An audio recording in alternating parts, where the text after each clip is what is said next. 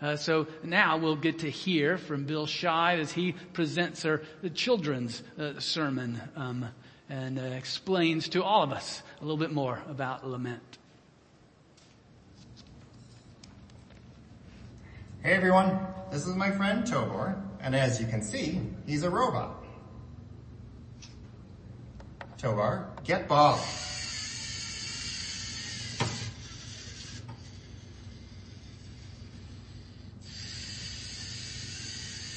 Thank you. Now, Tobor is really good at doing what I tell him to do, but he really doesn't know how I feel or even how to love me as a friend. Did you know that the word robot means something like slave worker? Well, the Bible says that God created us. He made us in his own image, and he gave us the freedom and authority to create and care for the whole earth. You see, we have a creative mind and an ability to make choices for ourselves that robots simply don't have. Aren't you glad that God did not make us like robots? Well, there's some good news and some bad news about God creating us with this freedom. In our Bible passage today from Psalm 10, we read a lot about the pain and suffering that people can experience when others choose to use their freedom to disobey God. In fact, some people behave so badly that the Bible calls them wicked. These wicked people are like the worst bullies, always picking on innocent people. They even proudly say that God doesn't exist, or if he does, he will never see the bad things they do. Because of wicked people, the person who wrote this psalm is crying out to God, saying, "Why, Lord, do you stand far off? Why do you hide yourself in times of trouble?" Have you ever felt sad or hurt, perhaps, from being bullied? Have you ever wondered why it takes God so long to make things better that are wrong or broken or scary? The Bible calls these bad behaviors injustices, and God hates it when innocent people are bullied or oppressed. God hates injustice.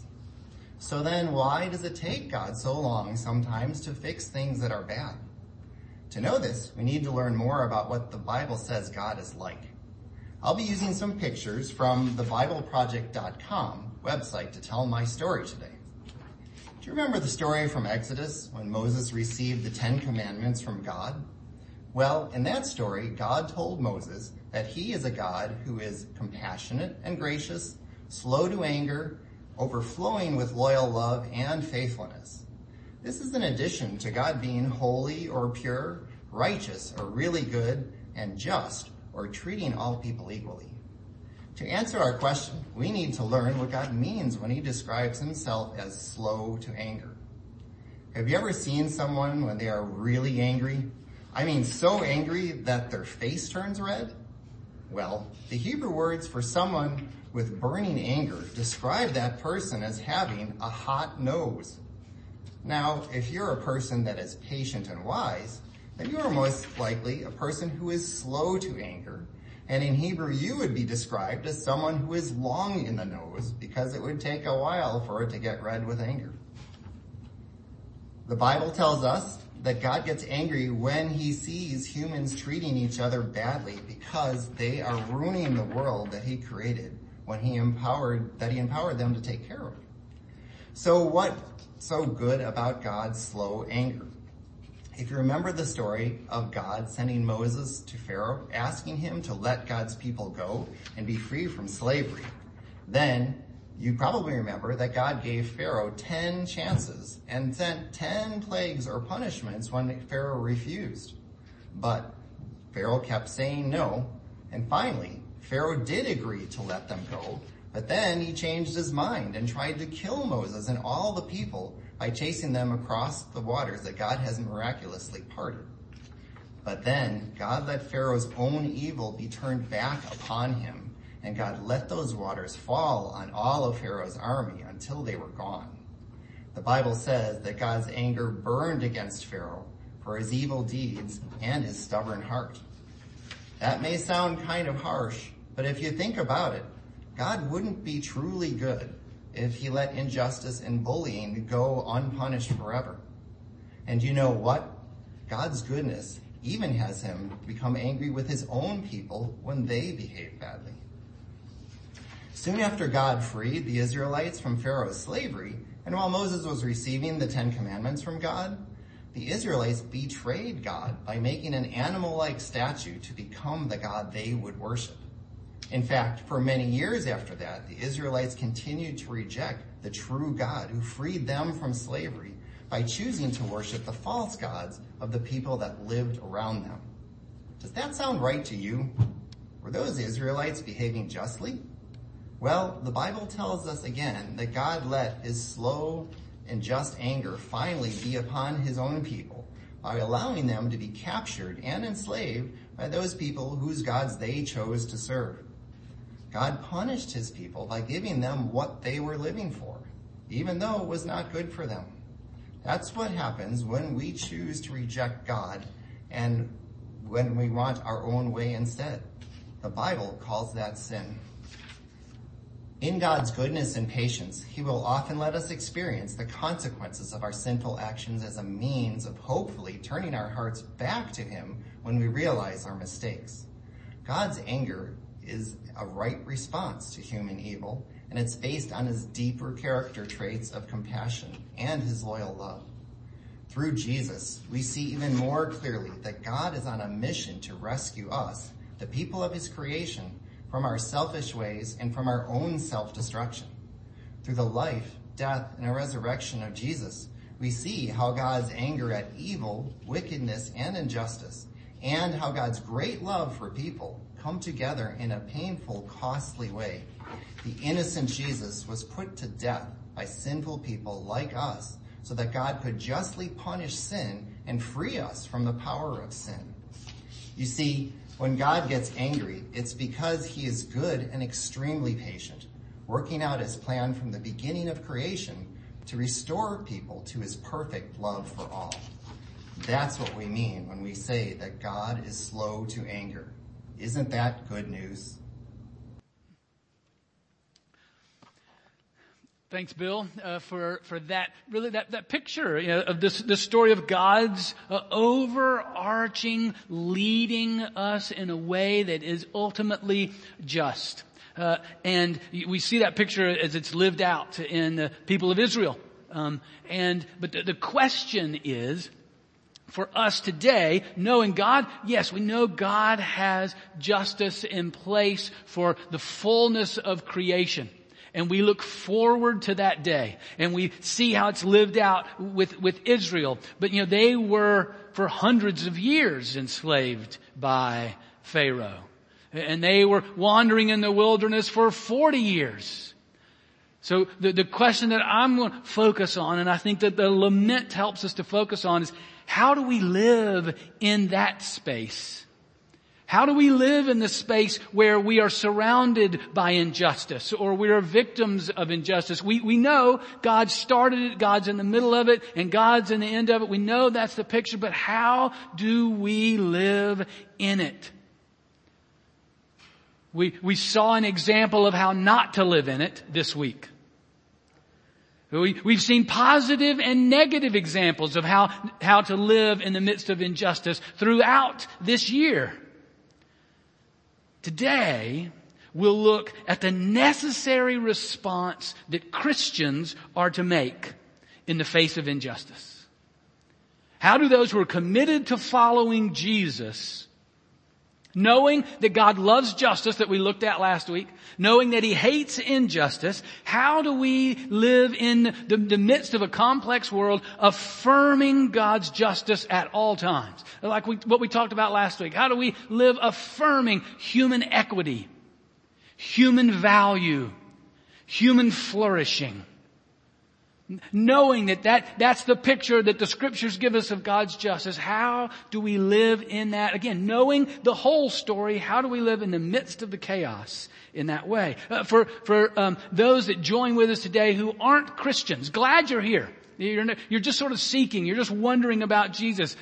Glad that you're here today. But today I'm really going to be talking to followers of Jesus, how they live into injustice. And I hope that gives you a really good picture of who God is and who Jesus is and what we as the Church of Jesus Christ are trying to live. And if you're interested in pursuing that same way and in accessing that understanding of justice, love to talk to you at the conclusion of the service. You can always go to chpc.org/connect.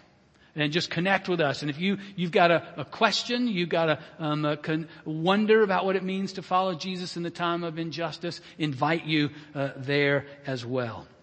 But as what we know that in our lives that God does allow injustice to occur. As Bill just beautifully stated, because of our disobedience, God allows injustice to occur. But when we're in the midst of that, we're left wondering why. Where are you, God, in the midst of this? It's a great question, and that's the cry of the psalmist in our passage today in Psalm 10, which is one of many psalms of lament.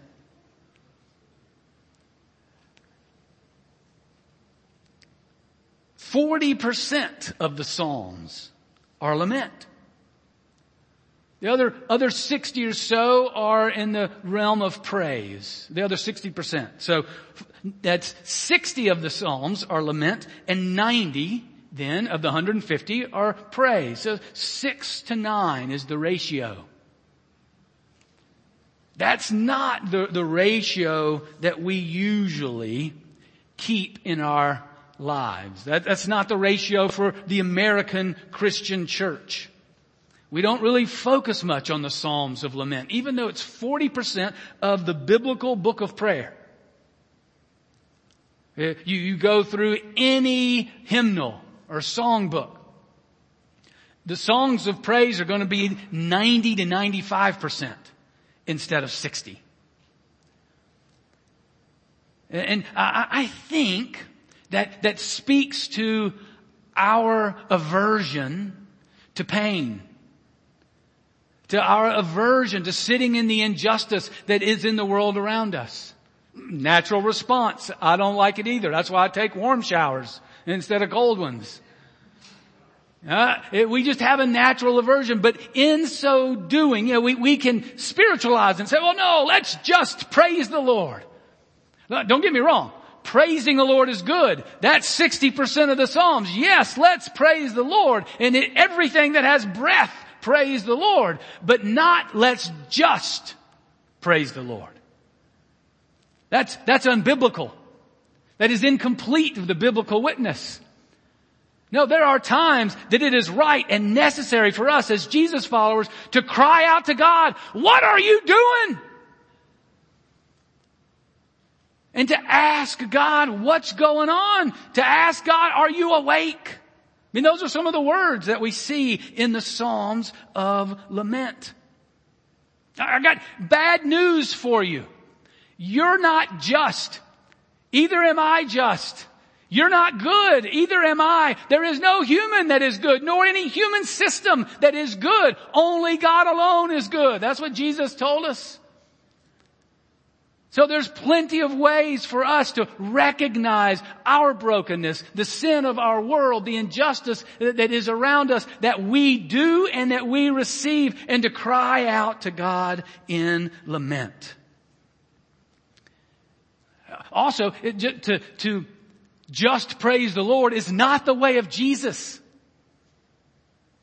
For Jesus entered into the pain of the world.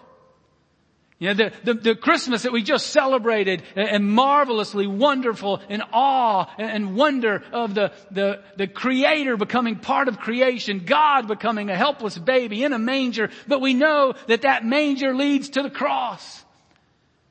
And the cross is where God enters into the pain. God does not. God doesn't stand afar off and just give advice. No, you shouldn't do that. You should do this.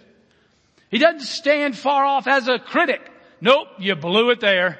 Wrong decision. Nor a cynic. Oh, well, I give up. You're never going to get it. That's not the way of God. No, God enters into the pain of the world. And He faces the grandest work of injustice. The innocent one, the Creator, the one who is life, who is love, is the one who's then crucified, murdered, assassinated, nails in His hands and feet on the cross. And what does He do at that moment? Does He just praise the Lord? No. He quotes a prayer of lament. Psalm 22. My God, why have you forsaken me? And that is His cry in the fullness of His humanity and divinity at the pinnacle or at the valley of the greatest act of injustice, of purely innocent suffering. See, these are the things that I know about injustice. I know, one, that God enters it, that Jesus is in the middle of it, that Jesus didn't avoid it. Matter of fact, He went right to it purposefully, strategically, in all the way to face injustice. So I know wherever there is injustice, Jesus is in the middle of it. So if I'm in it, I better be listening for Him. If others are in it, I better be looking for Him by hearing them lament. Because Jesus is there. That's one of the places that He is there profoundly. And the other thing I know is that He did not stay in the grave. That He was raised from the dead. That in His death, He took on the injustice, the pain, the evil of the world. And in the power of His resurrection, He trumpeted and danced and celebrated the victory of God over death and evil and injustice. So I know, as Bill outlined the story, I know that story is real for all of us. That one day all will be made right and just. And that is my sure and certain hope that is latched on to Jesus in the power of the resurrection. In the midst of whatever evil and death, injustice and pain, in the resurrection of Jesus Christ, I know and we know that God wins. So Jesus is the one who gives us direction on how we handle the pain, the helplessness, the terror that we can encounter, that others can encounter in our world as we face injustice. He cries out in lament, and so must we. So our passage today is in Psalm chapter 10. And we'll read the whole psalm. It's a rather long, but I think it flows well, and we need to just hear the whole of this prayer of lament. Before we do, let's pray together. Almighty God, again, we give you thanks for your written word. Now, speak to us through your word. Teach us and lead us and guide us and form us so that we might truly be what we prayed just a moment ago. We might be the shining expression of Jesus, even in the face of injustice. Speak to us. In the name of Jesus we pray. Amen. All right, Psalm 10. Hear the word of the Lord. Why, O Lord, do you stand far away? Why do you hide yourself in times of trouble? In arrogance, the wicked hotly pursue the poor. Let them be caught in the schemes they have devised. For the wicked boasts of the desires of his soul, and the one greedy for gain curses and renounces the Lord. In the pride of his face, the wicked does not seek him. All his thoughts are, there is no God. His ways prosper at all times. Your judgments are on high, out of his sight. As for all his foes, he puffs at them. He says in his heart, I shall not be moved. Throughout all generations, I shall not meet adversity. His mouth is filled with cursing and deceit and oppression. Under his tongue are mischief and iniquity. He sits in ambush in the villages. In hiding places, he murders the innocent. His eyes stealthily watch for the helpless. He lurks in ambush like a lion in his thicket. He lurks that he may seize the poor. He seizes the poor when he draws him into his net. The helpless are crushed, sink down, and fall by his might. He says in his heart, God has forgotten. He has hidden his face. He will never see it. Arise, O Lord. O God, lift up your hand. Forget not the afflicted. Why does the wicked renounce God and say in his heart, you will not call to account? But you do see, for you note mischief and vexation, that you may take it into your hands. To you the helpless commits himself. You have been the helper of the fatherless. Break the arm of the wicked and evildoer.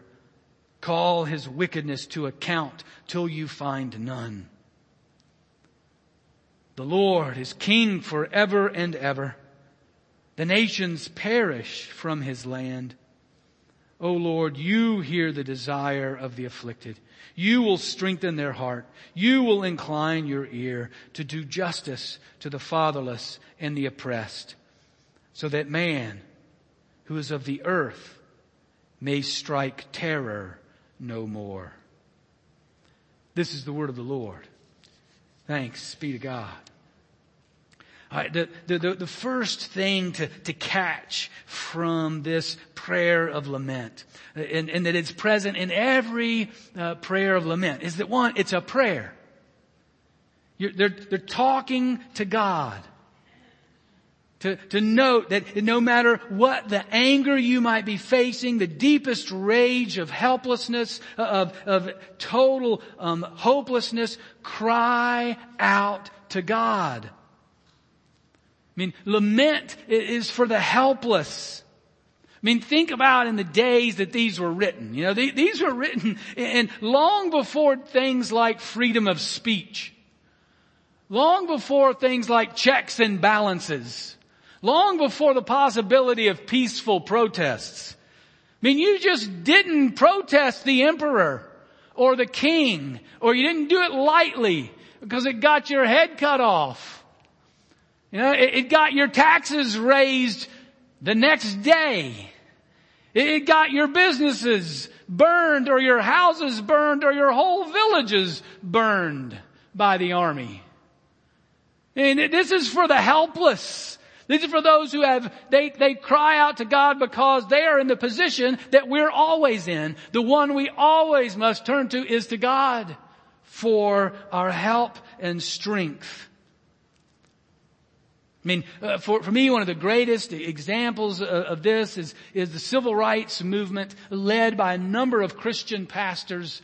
One of the heads was, Dr. King, whose birthday we'll celebrate next weekend, but just remember the story of him being in his kitchen at 2:00 in the morning after receiving another bone-chilling phone call about a bomb being in his house, or people coming with fire to destroy his house, to burn him, his wife, and his children. And he receives that call in the middle of the night, and he cries out to God in a lament. Lord, I'm down here trying to do what's right. But Lord, I must confess that I'm weak now. I'm faltering. I'm losing my courage. Now I am afraid. I'm at the end of my powers. I have nothing left. I can't face it alone. When we're facing evil, when we face injustice, we feel that sense of helplessness. Don't stop talking to God. Don't stop trusting in God. Don't stop submitting to God. But don't play religious with God. The writer of the psalmist didn't. I mean, did you catch it in there? God, go break his arm. And in another psalm of lament, it's much more vicious than that. The psalmist says to God, take their babies and throw them against the rocks. Be real with God. I mean, the psalmists are, and you're submitting to God. You're not trying to use God for your purposes. You're trying to submit your way in the midst of helplessness, in the midst of lostness, to say, God, you got to take over. I want to submit to you. I don't want to give up, or I don't want to take things in my own hands. I want to submit to you. But this is how I feel. This is my anger. This is my fear. But you have to go to God.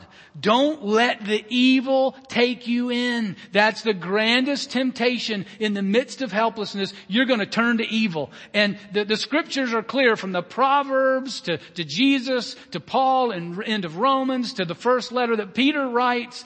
Do not return evil with evil. Don't let evil trick you. Always act in ways that are good, in ways that are loving. Do not pursue justice in ways that are unjust. Don't let the pursuit of what is good lead you down a path of somehow saying, not all humans are equal. Not all humans have value. Not all humans should flourish, especially the ones that scare me or that I disagree with so blatantly. Because their value is not determined by whether or not you agree with them or not, or whether or not I agree with them or not, or whether or not I call them names, or figure out how in the world did they get in this, but who gave them the mic? Their value is not determined by that. It is determined, as we talked about last week, by being created in the image of God. Now that doesn't mean we agree and we let things go laissez-faire. No, injustice is to be opposed. But the devil wins if we succumb to anger and hatred. If we take matters in our own hands instead of submitting to the ways of God. I'm always amazed and inspired, as I mentioned, by those who face evil directly and continue to follow God. I mentioned a couple of weeks ago, the missionaries with the Wadani people in Ecuador, Jim Elliott, Nate Saint, and them, who faced evil, but they stayed true to God, and then their families afterwards. Again, think back to the civil rights movement and their commitment as followers of Jesus to nonviolence and civil disobedience. I mean, in nonviolence, they were trained to respond to injustice with justice. To respond with hate with love. When they were demeaned or destroyed, they refused to demean or demonize the other. They were always kept before God, and they helped one another do it, to say, no, the people who have fire hoses and dogs and fires and burns and hoods on, they are human beings created in the image of God who are lost and broken, but they're still human beings. We cannot pursue justice in ways that are unjust. And then their acts in civil disobedience, where what they were committed to doing was breaking unjust laws, but following every just law. So if a law transcended the justice of God, if a law said you're unequal because if the color of your skin determines if you can sit in this chair or not, the color of your skin determines if you can swim in this pool or not. The color of your skin determines if you can buy a house in this neighborhood or not. Those are unjust. That is not human equity. That is not human value. That is not human flourishing. So they broke those laws. They went and sat at that counter. They went and swam at that pool. They went and bought a house in that neighborhood. And then they suffered the consequences of the justice system. And they went to jail. And they went to court. And they fought it over and over and over. Sometimes it can take, as Bill told us, 400 years, sometimes 40. But those that follow Jesus refuse to succumb to evil to accomplish good. Refuse to succumb to injustice in order to accomplish justice. That's why the lament, in the midst of our helplessness, in the midst of our anger, in the midst of our being out of control, we keep talking to God. What are you doing, God? Why did you let this happen? Again, boldly and honestly, they're talking to God. And again, lists with detail their honest feelings toward the oppressor and towards God, and about the injustice that they've faced. Just want to bring out from this just a little bit of what they bring out too, that what causes people to move towards injustice is what they describe there. They're arrogant. They're greedy. They think they're God. They think God doesn't care. They think God doesn't see this. They may not say it regularly. It says they say in their heart. They say in their heart, God's not doing what God's supposed to be doing. God doesn't care about this, so I can do what I want freely. But there's an arrogance.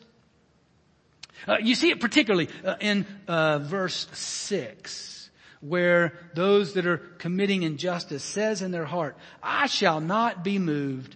Throughout all generations, I shall not meet adversity. That's them taking God's place. And that's what can happen when we lose patience. Again, what Bill talked about, the patience of God. When we lose patience, we can take matters in our own hands instead of leaving them in God's.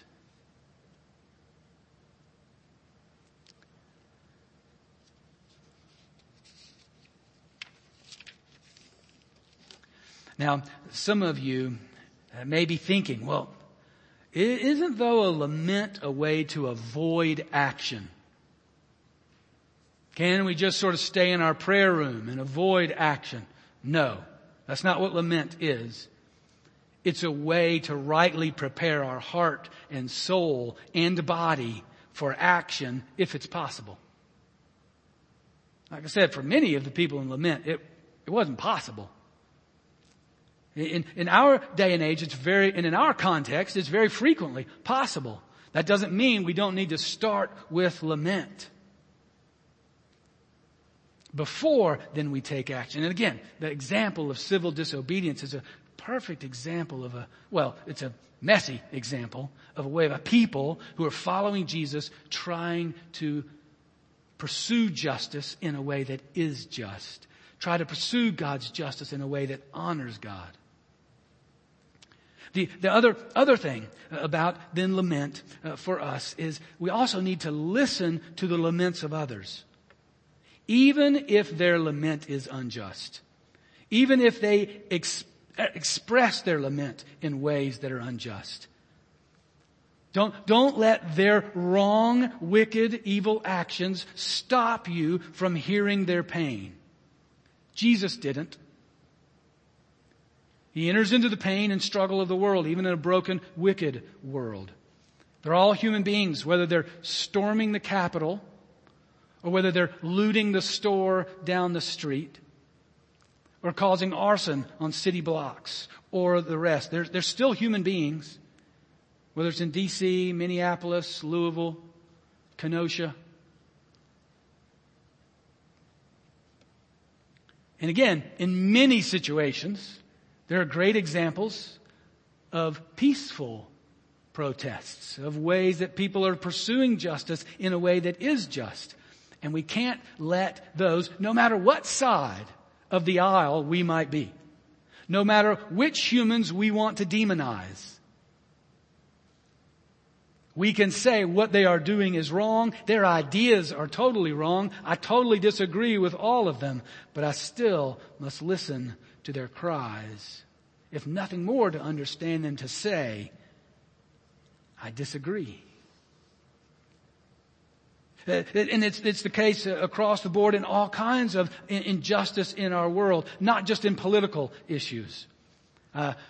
Brian Stevenson, an attorney, who wrote the book Just Mercy, and maybe you've seen the movie Just Mercy. He's a great example of that. And what he calls us to, based on the incarnation, he says what Christians need to do is put themselves in proximity to injustice, so that we hear it,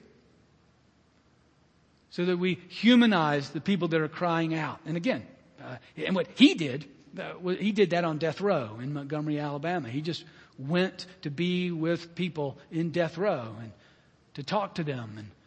And he found out through his work, now his life work, 30% of people on death row, he surmised were there unjustly. Some of whom, now we have stories, who were totally proven innocent. They were on their way to the death chamber, and because of his proximity and hearing their cries, realized they are innocent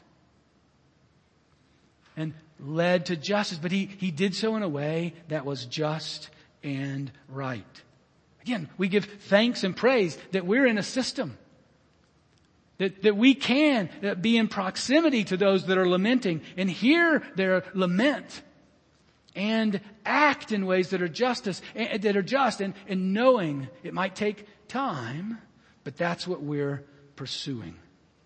So remember to listen. And maybe this week particularly, just take a time, what we might call a pilgrimage, where you go to a place. It might be through a book, it might be through a movie, or it might be visiting the Underground Railroad Museum, or going to Ripley and visiting the places of John Parker and the folks in Ripley that fought for abolition. Maybe it's there. You put yourselves some way in the proximity to injustice to listen.